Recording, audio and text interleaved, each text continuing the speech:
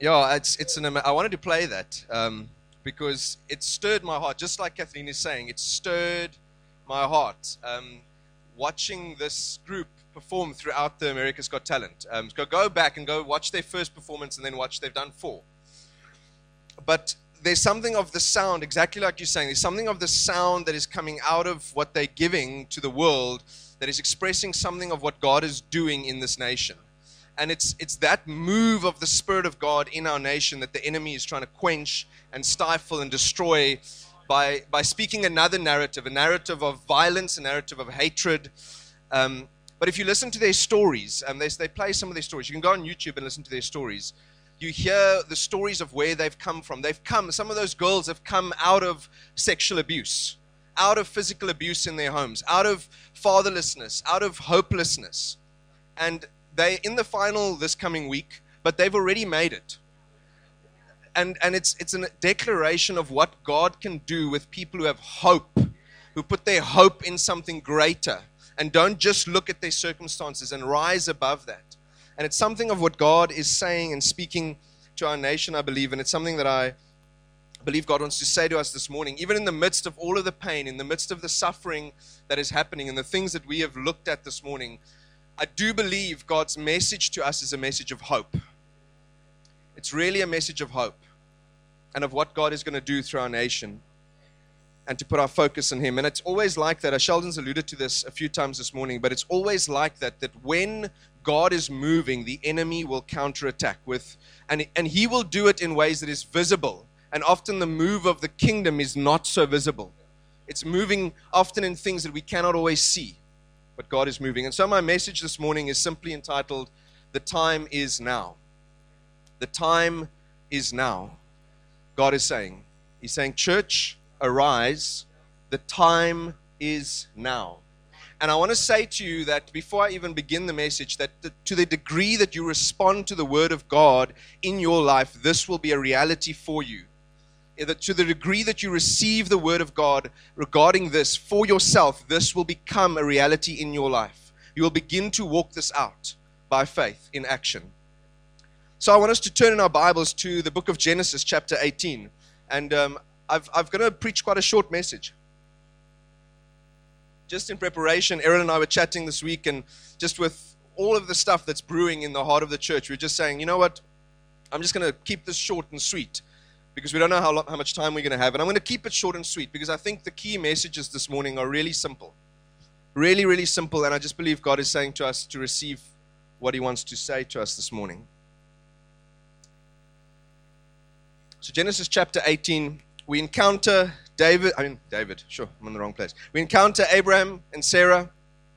We've encountered them a number of times in their story already as God has spoken to them in a number of ways on the journey that He has taken them on. And this is also a journey. I want you to understand the journey of Abraham and Sarah. This is a journey of bringing hope to a hopeless world.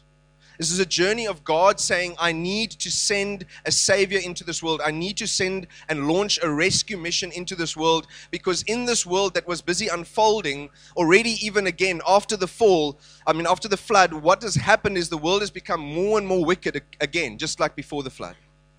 It said that before the flood, it was so wicked that powerful men would just take any woman and do with them what they wanted. That's what happened. And it sounds like our society is almost like that. But after the flood, these same patterns began to emerge. And God is saying, I'm going to send a rescue mission into the world. And I need to begin somewhere. He needs to begin with someone. And God is saying the same thing to you this morning. He needs to begin with someone. Somewhere He has to start. God doesn't just work through angels. God works through people. And that man that leads that choir, I don't even know what his name is, but somewhere, and I don't know what his team is and what the other people are around him, but at least I know of him that I think he responded to a call of God in his life and said, I'm going to stand in the gap for people who have no hope. And he had to do something. So we find Abraham and Sarah. God has got a mission for their life, but we find them in an interesting part in this journey that they are on. It's 25 years into the journey that they have walked with the Lord. And I want us to just read these verses, and then I'm going to share some very brief thoughts about them. So it says, Now the Lord appeared to him, that's Abraham, by the oaks of Mamre, and while he was sitting at the tent door in the heat of the day, When he lifted up his eyes and looked, behold, 3 men were standing opposite him. And when he saw them, he ran from the tent door to meet them and bowed himself to the earth and said, My Lord, if now I have found favor in your sight, please do not pass your servant by. Please let a little water be brought and wash your feet and rest yourselves under the tree. And I will bring a piece of bread that you may refresh yourselves, and that after that you may go, since you have visited your servant. And they said, So do as you have said. So Abraham hurried into the tent to Sarah and said, Quickly, prepare 3 measures of flour, knead it and make bread cakes. Abraham also ran to the herd, and he took a tender choice calf, and he gave it to the servant, and he hurried to prepare it. He took the curds and the milk and the calf, which he had prepared, and placed it before them. And he was standing by them under the tree as they ate. And they said to him, Where is Sarah, your wife? And he said, Look in the tent. And he said, I will surely return to you at this time next year. And behold, Sarah, your wife, will have a son. And Sarah was listening at the tent door, which was behind him. Now Abraham and Sarah were old, advanced in years. Sarah was past childbearing. Sarah laughed to herself, saying, After I have become old, shall I have pleasure, my Lord being old also? And the Lord said to Abraham, Why did Sarah laugh, saying, Shall I indeed bear a child when I am so old? Is anything too difficult for the Lord? At the appointed time, I will return to you. At this time next year, Sarah will have a son. It's the word of the Lord, I believe, to us, church, and I believe to our nation. And this first point that I want to make this morning is we find Abraham in the heat of the day. And I believe we find here Abraham maybe in a bit of a state of disillusionment. I wouldn't say he's a defeated man, but I think there's something expressed in this statement and in his words that shows that Abraham is a man who has maybe begun to wonder about the promises of God for his life. He is 99 years old, folks. For 25 years, he has heard the word of God that he would have his own son by his wife Sarah. And this is another day going by, just another day. He's worked hard in the morning, and he's sitting in the heat of the day by the tent. And it's just another day. And I wonder if he's pondering, I wonder when God will do the things God has said he would do. I wonder if it's going to happen to me, really, all the things that God has promised. And immediately 3 men appeared to him. The Lord, Jesus Christ incarnate, pre-incarnate Christ, and 2 angels appeared to Abraham. He immediately recognizes the Lord because he has seen him before. And he says to them, and listen to the words he says to them, If now I have found favor with you, please don't pass away from me. And I think what that expresses about Abraham is this is a man that has maybe begun to doubt the things of God, the promises of God. He hasn't given up on them. But remember, God has told him many, many times, Abraham, you are highly favored. And he says, Abraham, I will never leave you nor forsake you. I'll be a shield to you, and you'll become a nation of multitudes. But in this moment, on this day, as he meets the Lord in this moment, he says, Lord, if now I have found favor with you. No, Abraham, you found favor with the Lord many years before. In fact, the favor you found with the Lord is not your favor. It is because you had faith in the Lord, and the Lord looked to the sacrifice of Jesus Christ on the cross, and he said, I will give favor, I will give righteousness to Abraham because he has believed in my sacrifice.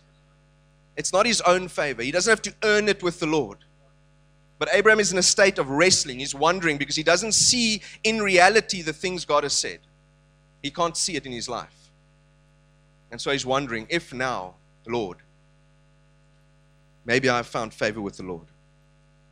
But notice how Abraham responds to the Lord, that even in his state of struggle and wrestle on this day, one of many days as he's waited and waited upon the Lord, notice how he responds to the Lord.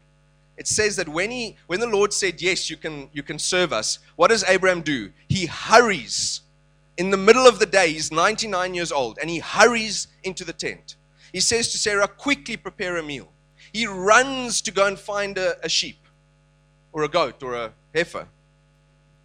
He says to them, quickly prepare.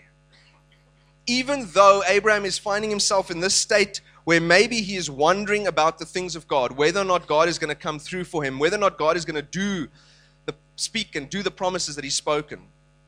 Regardless of that, Abraham is quick to serve God, quick to worship God, quick to respond to the Lord. I wonder with me, if I was in his shoes, whether I wouldn't have said to the Lord, Lord, if you could do what you've told me you were going to do, maybe then I'll get you something to eat. Could you let's just first settle all this stuff. You've been saying this for 25 years, Lord. You've been talking about me having a son for 25 years. And here you arrive at my door again. Now, so let's just stop right here. Before you go any further, can you now do what you said you'd do, and then maybe you can come in and eat with my wife and I?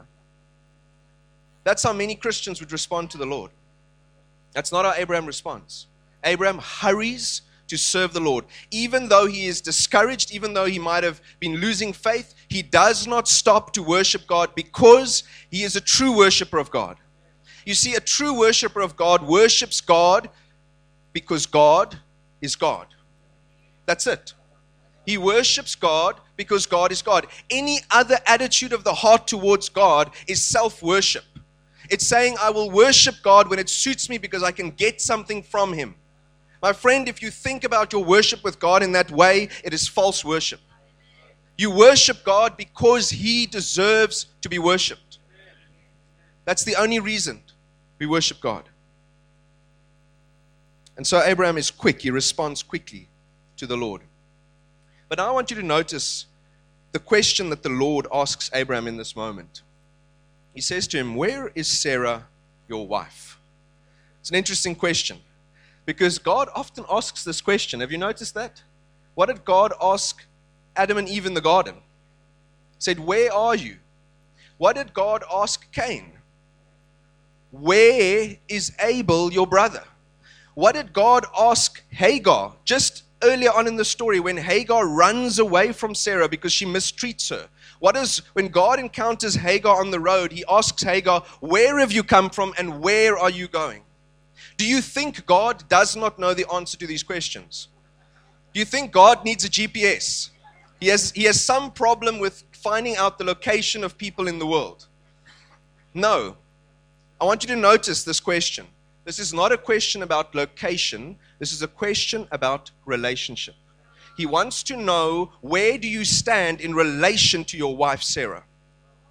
Where is that relationship with your wife, Sarah? And I think that there's a good chance that Abraham and Sarah, even at this stage, there was some tension in their marriage.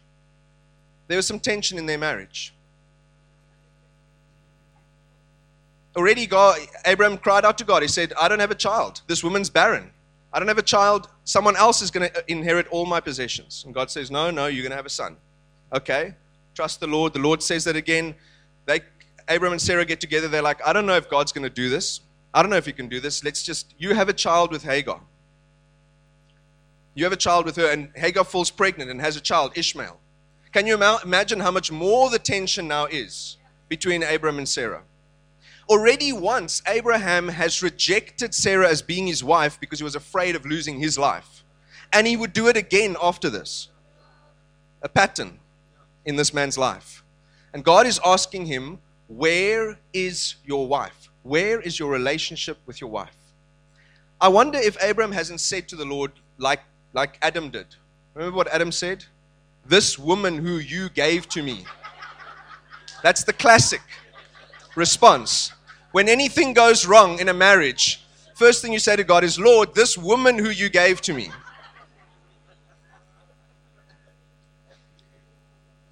And in my human logic, I would think the same way. I would say to God, Lord, take the Lord aside one side.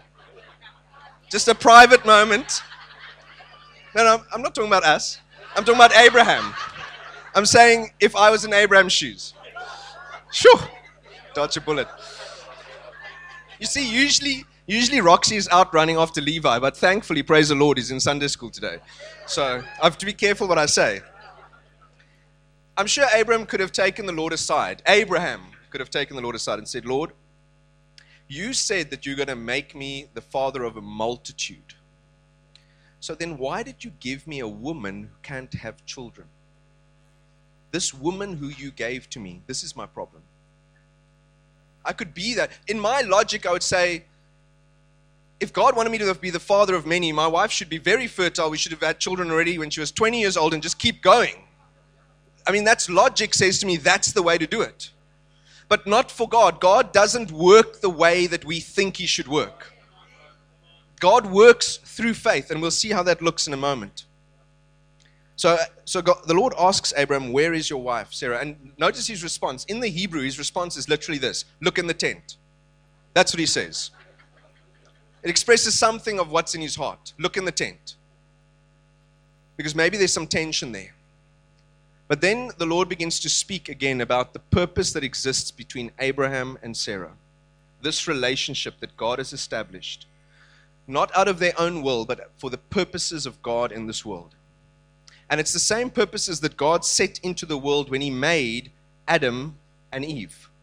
When He said, it is not good for a man to be alone. But these two together, they will be strong. They will be able to bring my kingdom into this world. And I just believe that this morning, in the light of the things that we have spoken about, I want to put a challenge out to every man in this church. I want to ask you, where is your sister in Christ? Is she safe? Is she being taken care of? Because unless the men of God rise up and answer this question, the world will not know how to answer this question. And God is asking every man to say, where is your sister? Because you cannot do what God has called you to do alone.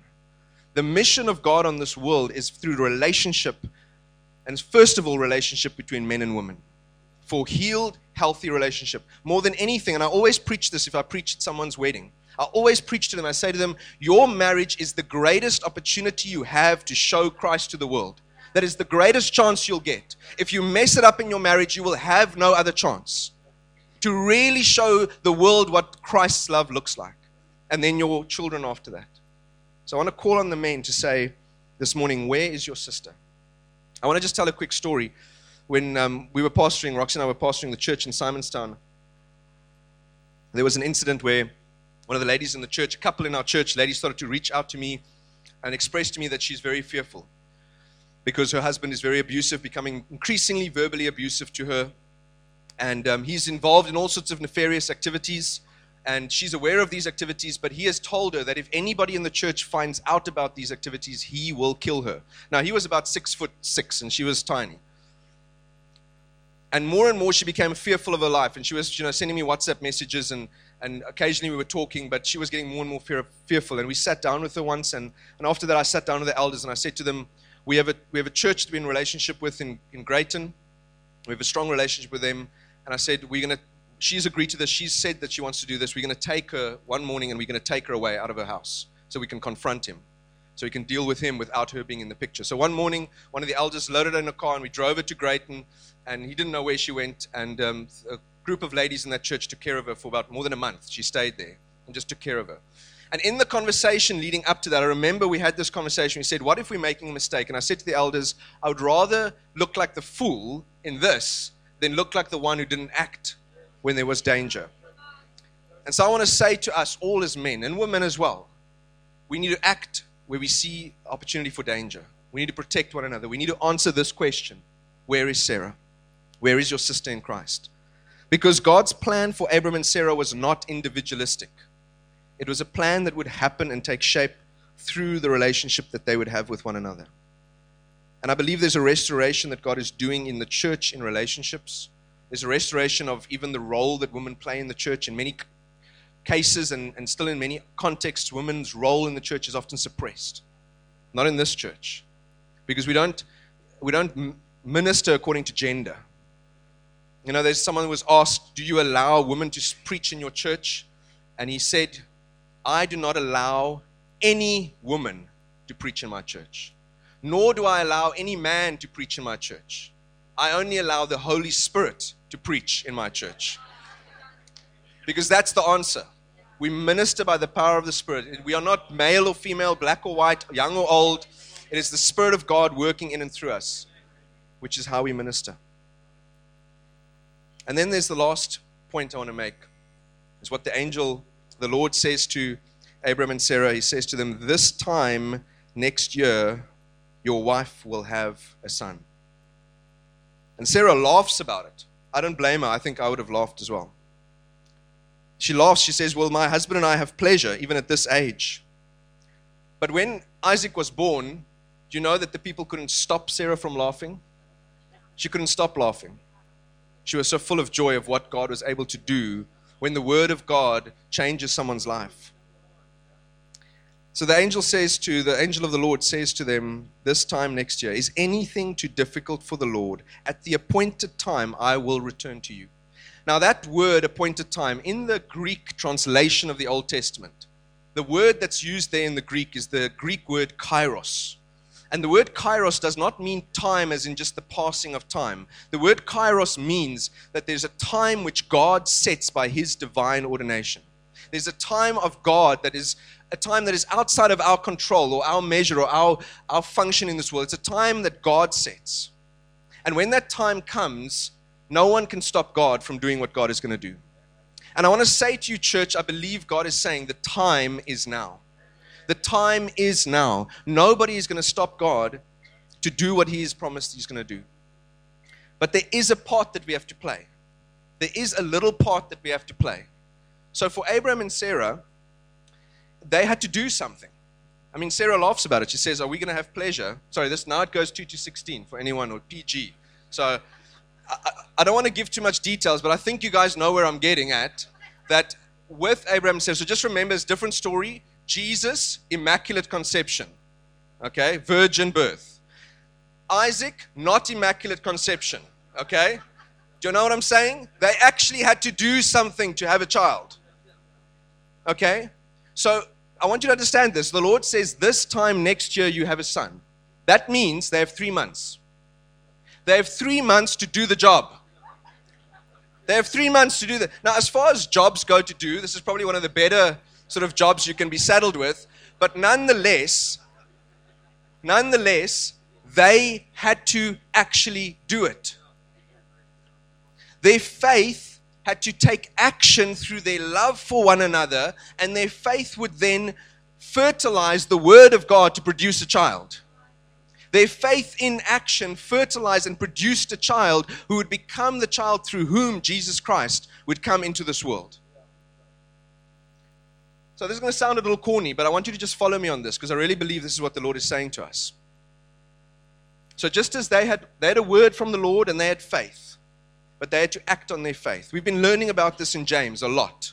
Faith without action is dead. The acting out of their faith was actually in the relationship between one another. They had to restore the intimacy of relationship if it wasn't there. It sounds like it wasn't, because she says, shall we have pleasure in this age? Maybe there wasn't an intimate relationship between them.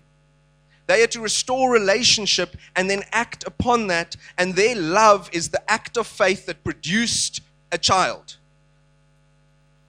that would become Christ, would be the one who would lead to Christ. We today, the body of Christ, we are described as the body of Christ. We are that son. We are the son of the promise.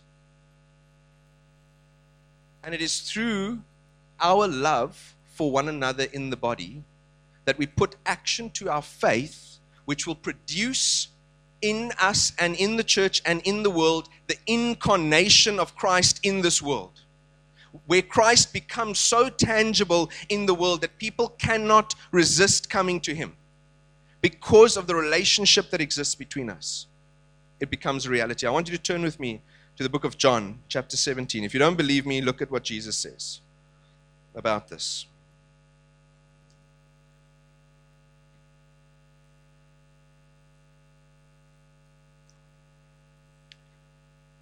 Jesus prays before he goes to the cross.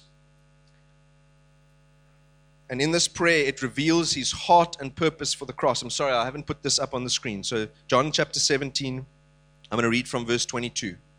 I apologize for not having it up there. So I'll read it carefully.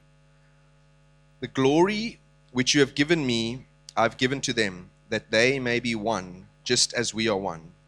I in them and you in me, that they may be perfected in unity, so that the world may know that you sent me and loved them even as you have loved me. Father, I desire that they also, whom you have given to me, be with me where I am, so that they may see my glory which you have given me. For you loved me before the foundation of the world. O righteous Father, although the world has not known you, yet I have known you, and these have known that you sent me. And I have made your name known to them, and will make it known, so that the love with which you loved me may be in them, and I in them. What is the purpose of Christ coming and dying on the cross? I believe the ultimate purpose is for God to be united to a people who are united to Him. And it says in those verses that when the church begins to look like this, the whole world will look at the church and know who Jesus is. That's revival. The whole world will look at the church and know who Jesus is by the way that we love one another, by the way that we live out our faith in love. And going back to that video clip of that choir and that director, like I said, I don't know the team that's around him. I don't know if he's on his own. But one thing I picked up from the interviews that they do, and you can go watch it beforehand, is that yes, that guy is obviously gifted in music and he came to teach the music, but I think those kids are just gifted themselves. He probably learned more from them than he could teach them. But here's what made the difference. It wasn't that he knew music. It wasn't that he went to a particular place on a mission. It wasn't anything else but that he loved God and those children. That's what made the difference. And because of his love, he could see through their circumstances to something greater that God had purposed. And I believe that the Lord is saying that to us. He's saying to us, and Tony spoke about this morning, about the sacrifices that we need to make in our worship to God. One of them is giving. One of them is our love relationship for one another. Brotherly love. The way that we care for each other. And I believe God is saying we need to step it up. The time is now. The time is now to say, where is my sister? Where is that child? Where is it that I need to be in relationship with people? And maybe there are relationships already, but God is saying to you, how do you know what's going on in that person's life right now? Are you aware? Are you connected to them? Are you caring for them? Not to get anything out of it, but simply for them to be lifted up, for them to be encouraged. Let's pray. I don't know if we want to, I want to pray for us first.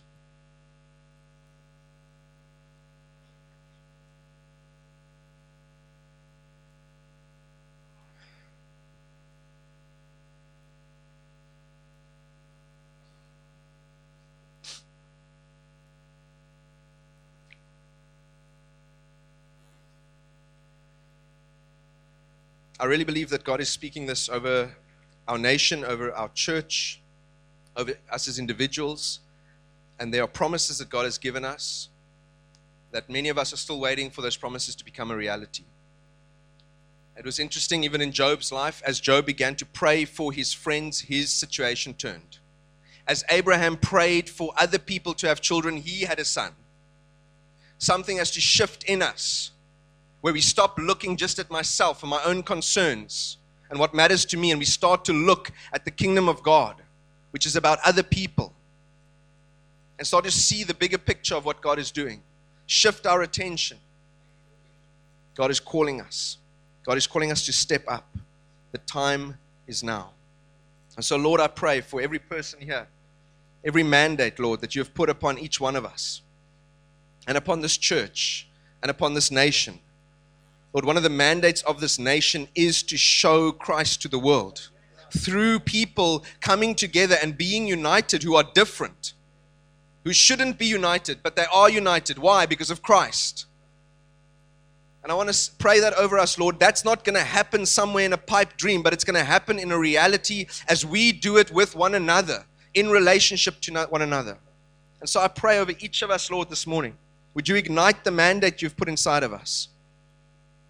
Would you stir it up within us to look out for our brother and our sister, to know where they are, to care about them, Lord? I pray that in Jesus' name.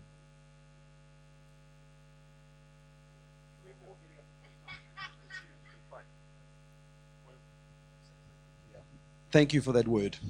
It's for us to hold on to. I just want to say one thing quickly. Tony's got something, Ray's got something, Errol's got something. A line I heard this week is that, you see, God will never instruct you. He will father you. You see, now we're going to hear from fathers. They're not telling you, you better do this. It's not an instruction, it's a wooing, a drawing.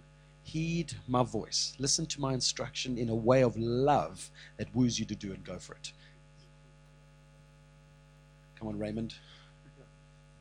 I've got something I felt God really stir me about.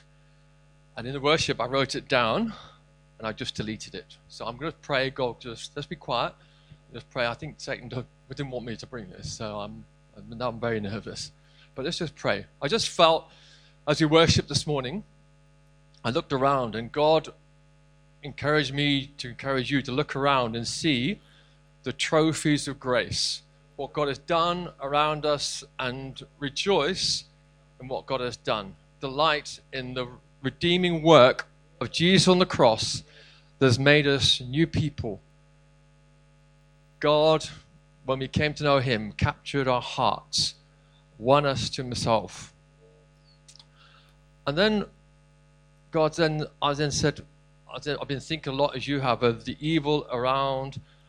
State capture is the word that flies around, and God said to me, don't be surprised because of the evil in the world. Don't be surprised. You can be moved. You can be changed in your heart. You can be stirred in your heart, but don't be surprised. But then God said, what should surprise you if that state capture has happened to your heart? Is your heart now being captured by something that's not given to Jesus? Have you allowed things through disappointment, like Abraham, through discouragement, through pain, people have hurt you, as Satan captured your heart from when you're running well? And God would say to us this morning, turn to him, because it's a travesty if our hearts have been captured away from loving Jesus, or away from loving one another, away from a pure life. God also said to me, it's also a travesty where state capture has happened in his body. That devastates the heart of God when his body, and I don't want this to be a heavy thing, but I just think, again, it's important for us to see that we, through the church, are to be the salt and light. God wants to raise us up as a people who will demonstrate and call out the love of God, call out the love in one another, call out where there's wrong. God says his church is to be a city on a hill, a city that's not hidden, a city that demonstrates the love of God. That's what God's calling us out to this morning, reminding us this morning. God will say to us, if there are broken walls, by God's grace, by his love, fix them. If there are broken walls of not honoring one another, if there's broken walls of not loving one another, that wall needs to be repaired so we can be a city that's on a hill, a city that's demonstrating the love of Jesus. If there's a broken wall in our hearts of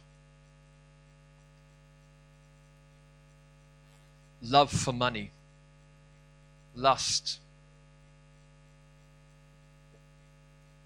other things, I don't know what they are in your heart. I know what they are in my heart, and I want them to. I want that broken wall in my heart to be healed again, and come back to the cross. And God says to us this morning, and just receive it as a word from God. It's not a heavy. Well, it maybe is a heavy thing. Maybe it needs to be, but God will say to us this morning, give your heart back to the King. Let him capture your heart again. Church, give the church back to the King. Let Jesus capture it again. So we have a role to play, as we've been hearing this morning, to love, to demonstrate, to show to show who Jesus is, the love of Jesus. So I think I just felt, we like lanes here, felt there was 2 lanes of our hearts being recaptured by the King and our life together as a community to be restored. Broken walls, mend them. Things wrong, deal with them. And we can be a salt and light, city on a hill, a place for refuge, people who are hurting and in pain, a place people can come. Thank you, Jesus. Amen. I want you to just close your eyes and think of this. I want to read 2 verses out of Timothy of something that you can begin to do from this day in your relationships with everyone else that you meet that is a Christian, but specifically for us in this church. The scripture is this. Paul giving instructions to Timothy, and he's saying, do not rebuke an older man, but encourage him as a father, younger men as brothers, older women as mothers, younger women as sisters, with all purity. I'm going to start with the last. Young men in this church, don't look at the young women the way that the world looks at them. See them as your sisters, not as a sex object. For the younger women, don't look at the young men the way that the world looks at them. See them as brothers in the family of God. See the older men as fathers that need to be encouraged instead of speaking disparagingly about them or rebuking them in an ungodly way. There are ways that the Lord instructs on how to do things when leaders and fathers do wrong things. Look at the older women as mothers. What is the Lord about? He's saying that we need to understand that the community of God can only be built by us recognizing the older ones as mothers and fathers in the faith, and the younger ones as sisters and brothers in the faith. It's about restoring honor in the way we see one another. That's a practical outworking of what Ray spoke about, a practical outworking of asking God to bring us through to the birth of the new thing God wants to do amongst us. Thanks. Amen. Thank you. We're going to wrap this up, but there's a few things we just want to frame for this morning. Benjamin Arday, in April 2016, he shared a word to the nation. He said that many will interfere and stir up, and there will be uphill in this nation. He says there will be, through that, a calmness that God will place over this nation.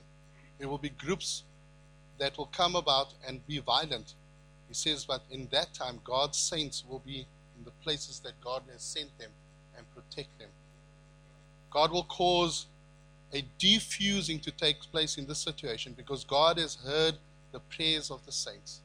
In this nation, the enemy is trying to do a work of division, but God has started a work, and because of that, He's calling out for blood. I know Tony shared, and through someone who shared a prophetic word, that there's a sacrifice that is needed, and it's the blood that has been called out. And so through what we've seen and heard, in actual fact, what was quite alarming is that every 30 minutes someone is murdered in South Africa. Every 4 hours a woman is raped or murdered or abused. Joanne shared a word that she says that our nation is in mourning. She heard God speak and says there's a sound in heaven and the notes are being played out. There's a call out, and it's called the clarion call of God that demands an action. In the midst, over the past few months, God is turning the tables. So we need to look and separate on what we see in the news, and we've got to separate and understand that God is at work in this continent, that God is at work in Africa. I'm going to put this out there. It's not by chance that we've seen some leaders pass on at a strategic time. God is busy. He's not a God to be mocked. In our nation, we are seeing an uprooting of things in our justice system, in the midst of what we are feeling and sensing. And for the first time in a while, we can sense that there is a move of God that is flooding our nation. You can sense it. Joanne, through what God has shared with her, has said that every beat that is going out into the city through what God is saying, God is calling our names. The church is called to be holy, to seek Him. In the midst of what we're seeing in the xenophobia and everything else, in Isaiah 60, God gave her a word, and it says, nations will come to your light, and the kings to the brightness of your dawn. To you the riches of the nations will come. Foreigners will rebuild your walls. So don't be surprised of what we are seeing. And yes, there's xenophobic attacks, and we as a church are saying, we hear that, we see that, but in the spirit, we are saying, God is at work. The enemy is feeling unsettled. It's like he's trying to wiggle out and trying to maneuver the loss of what he can possibly do to discourage you and to call you, and for church, and especially in the church, to create a despondency. And we are called out to stand firm, to stand and be counted, to do what God has asked us through His word all the time. He says, keep on doing, and we don't do it out of works. Please don't misrepresent what I'm saying. God is calling us out to be the salt, to be the light, to go out there and shine in the way that God has called us to. I'm going to call Ilana, and we're going to wrap this up, and then we're just going to close with 2 declarations. Nobody else is going to share, and then we're going to just wrap this up. Thanks. Good morning. Errol came to me this week and asked me if I would share something with the church this morning. So I want to start out by saying I respect men. I want to start out by saying I love men. I honor you. And that's where I want to come from that point this morning. I am going to share a little bit, very short bit of my story, because I want to end off with hope. You know, I asked God, what is He doing? You know, when we see all of this, what is God doing? And God said, I'm busy healing your land. When you see this, I'm busy healing your land.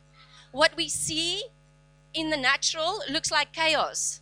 But remember, God's kingdom is upside down, and what He's doing is He's healing our land. He's healing our people. So, sexist comments, I thought it was the least of my problems as a girl and a young woman growing up. Yet, it had the deepest and largest negative impact on my self-worth, identity, and self-esteem. It was everywhere. I could never escape it. It was in my home. It was in my school classrooms. It was on the playground. It was among my friends. It was in my church. It was on the sport fields. Among my family. It was on holiday, on the beach, in the shops, in the streets, in the pubs, in the restaurants, the bars, and the public transport. I could never escape it. The belief I carried for most of my young life that I was cursed as a woman. I was a sexual object, and I better shape up and look the part because my worth is in what men think about me and 100% in my appearance. I loved running. I'm bare feet here. I'm most comfortable like this. Ask Keenan. I love the look of shoes, but I do not like wearing them. I'm a Free State girl, what can I say? Skalfoot klonkie. I even ran like this up into matric. So I loved being bare feet. I loved running and was a long distance runner for most of my school and uni years.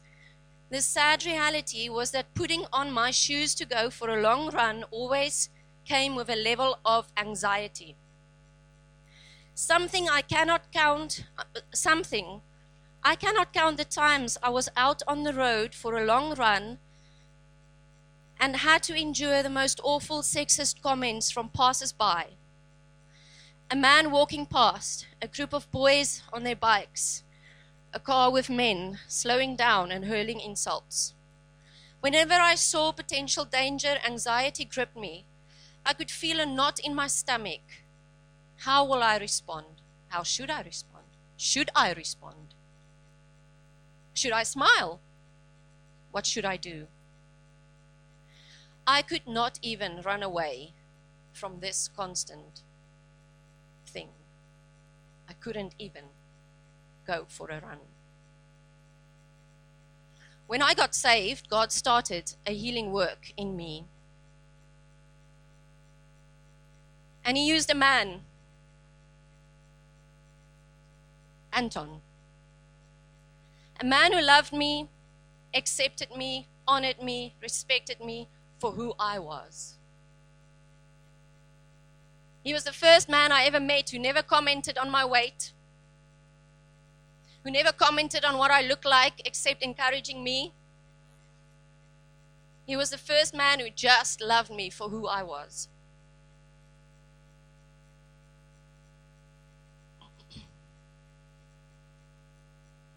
To heal my heart, a man who accepted me was given to me. There's a healing power in men loving, honoring, and empowering women to be women.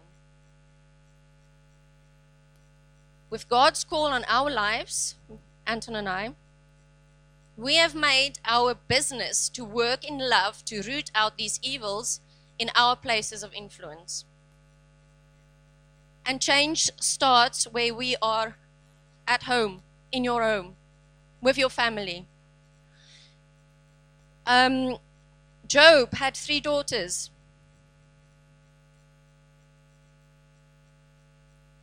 He had 7 sons and 3 daughters, and he called the name of the first daughter Jemima, and the name of the second Kezia, and the name of the third Keren-Apuk. And in all the land there were no women so beautiful as Job's daughters, and their father gave them an inheritance among their brothers. We purposefully called our daughter Keren because we believe that she has an inheritance alongside her brother in the kingdom of God. And we purposefully pursued that name because that is what we believe for her alongside her brother. And so we started at home because my daughter, our daughter, will believe that she is valued, honored, respected, and that God loves her for who she is. She's not to be shamed. She's not an object of sex. She has a purpose and a destiny alongside her beautiful brother.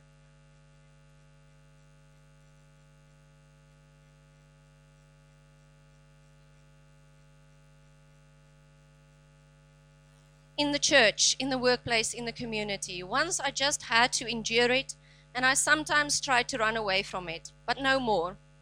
Today I can stand here and say I'm proud to be a woman.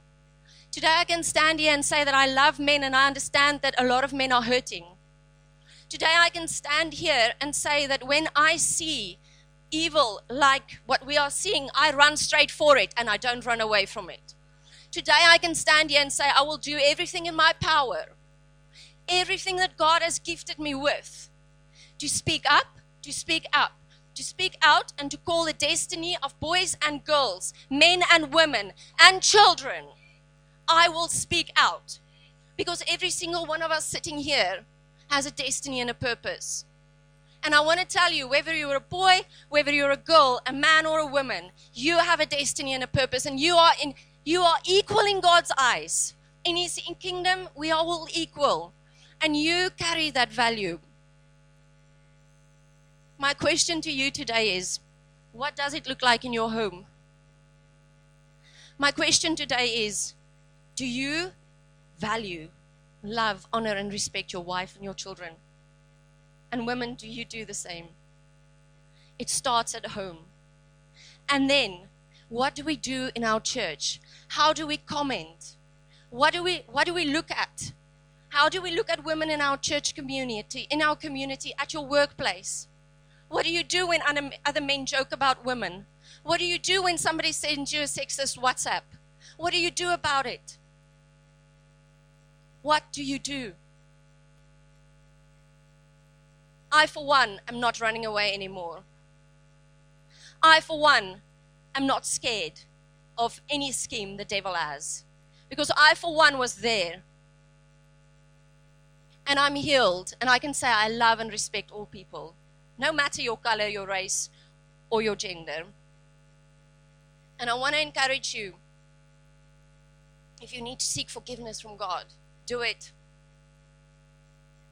If you sit here today and you feel like, you know what, I've belittled my wife because she is a woman. I've belittled my daughter or my son because they are children. If you sit here today and you know in your deepest hearts of hearts that you've got a problem in this area, today is the day to change. It only takes, I'm here because of God's grace. And I want to say to you, it only takes one step of faith to say, Lord, I surrender and I'm sorry. God will bring healing to your heart. He will bring healing to your home. He will bring healing to your workplace. He will bring healing to this church. He will bring healing to the church in this nation. I want to say that you can do this. It's not impossible to change. And if you're sitting here this morning and you feel like, I'm harboring bitterness, I'm harboring hatred towards men, or someone in my life who was supposed to protect me, yet they failed, there's healing for you. Because see, sexism and sexist comments were just the least of my problems. There were many other things that were actually much bigger, but this was a constant. So I want to thank you for your time and just want to say that you can change the world around you. One person in front of you, just love them. Give them the dignity they deserve as a child of God. Amen.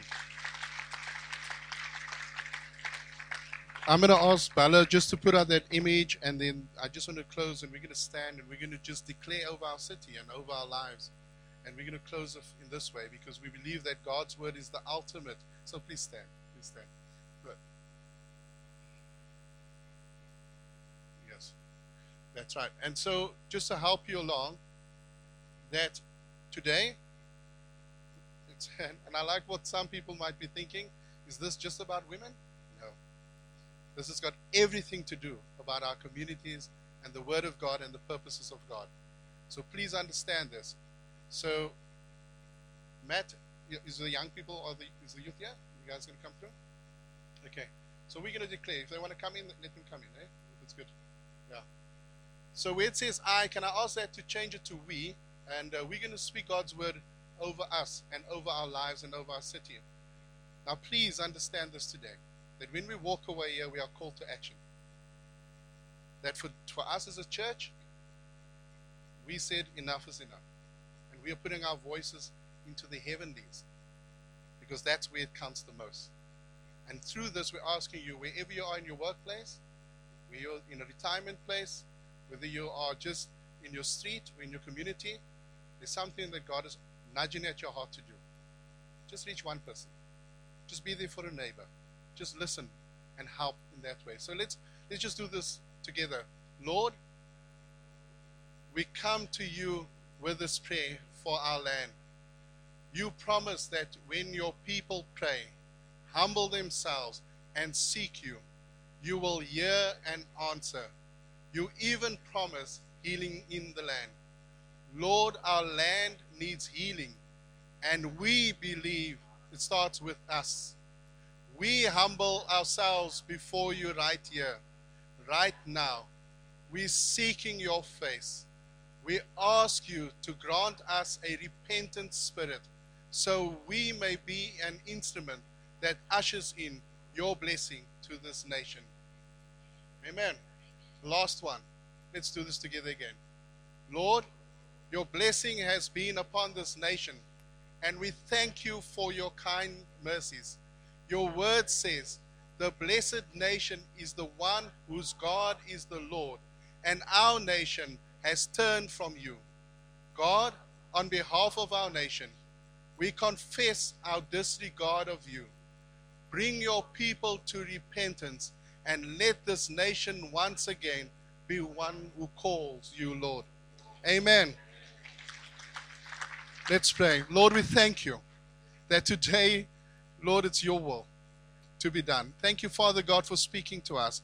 We pray that in every heart that we take, oh Father God, the seed that has been planted. And Lord, you are so true to your word that you will make sure that it grows. Protect each and every one. Give us an amazing and a blessed week. Lord, we commit all of this to you and we thank you in Jesus' name. Amen. Have a blessed week. God bless you.